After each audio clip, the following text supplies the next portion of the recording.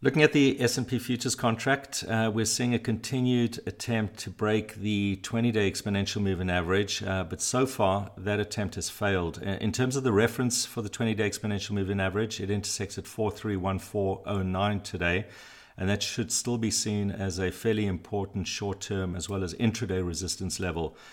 If we are to see a stronger recovery, which would still be viewed as a correction, in the S&P contract, we'd need to at least initially see a convincing break of this 20-day exponential moving average. That would then also expose the 50-day EMA, which lies just above that 20-day average. For now, though, and while we remain below the 20-day exponential moving average, the short-term risk still remains skewed to the downside. The recent low on Feb 24 is at 409.425. That still represents the key support as well as the bear trigger, and a break of 409.4 would confirm a resumption of the downtrend. In the FX space, euro dollar remains below what is now a fairly important short-term resistance at 111.21. It's the January 28 low. It also represented an important recent breakout level and was last week's high as well. As long as we remain below 111.21, we're likely to see a continued push to the downside, and any resumption of weakness would open up potential for a move down towards 107.67, which is the May 7, 2020 low. The recent low on March 7 is 108.06, and that's the bear trigger to keep an eye on. Any break above 111.21 would suggest a short-term base and allow the recent oversold condition in the trend to unwind, and we'd see potential for a stronger recovery above the 111.21 handle. Cable has started the week off on a softer note, continues to trade lower. We've seen another bear cycle low overnight so far. Just a reminder that the recent key technical development was the break of 131.63 last week, which was the December 8 low. That represented a key support level as well as an important bear trigger, and the break below 131.63 has confirmed a resumption of the underlying downtrend. In terms of where cable is likely to head towards next, 129.54 is the next objective, and that's a Fibonacci projection level. We're also seeing dollar yen continue to push higher following last week's key technical breakout of 116.35, which was the high earlier this year on January 4. That was an important bull trigger. It not only confirms a resumption of the short-term uptrend, but also a resumption of the medium to longer-term uptrend in dollar yen. We're now looking at continued gains up towards highs last traded in January 2017. The next objective is at 118.19, and that's the January 4, 2017 high. So all short-term trend conditions still looking convincingly bullish on the part of dollar yen at this point in time.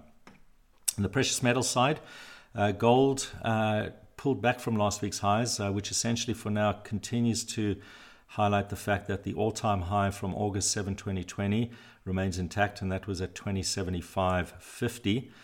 We could still see a deeper short-term pullback just to allow an unwinding of the recent overbought condition.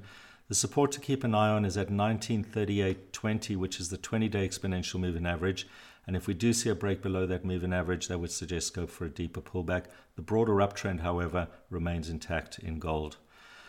Both Brent and WTI are continuing to trade closer to last week's lows. We saw a significantly wide range in both contracts last week, and the pullback does suggest that we could potentially see a deeper pullback, which would also, in this case, allow an overbought condition in both of these contracts to unwind.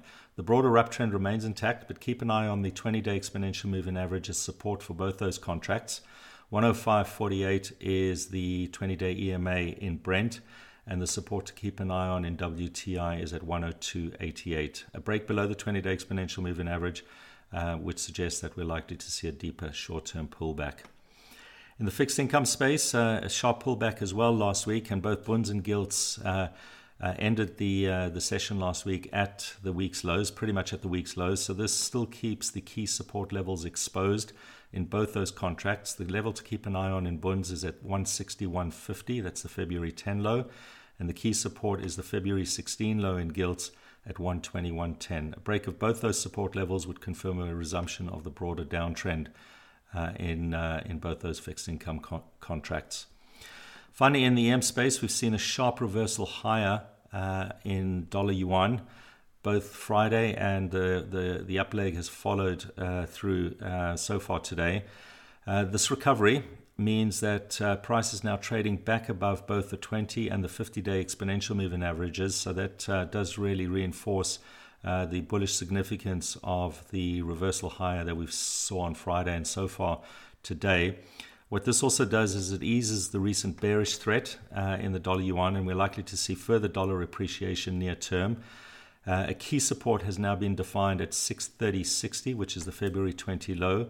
And in terms of two resistance levels to watch over the course of the early part of this week's trading, the first is 638.64, which is the March 31 high, and that a break of that level would strengthen the current developing bullish condition.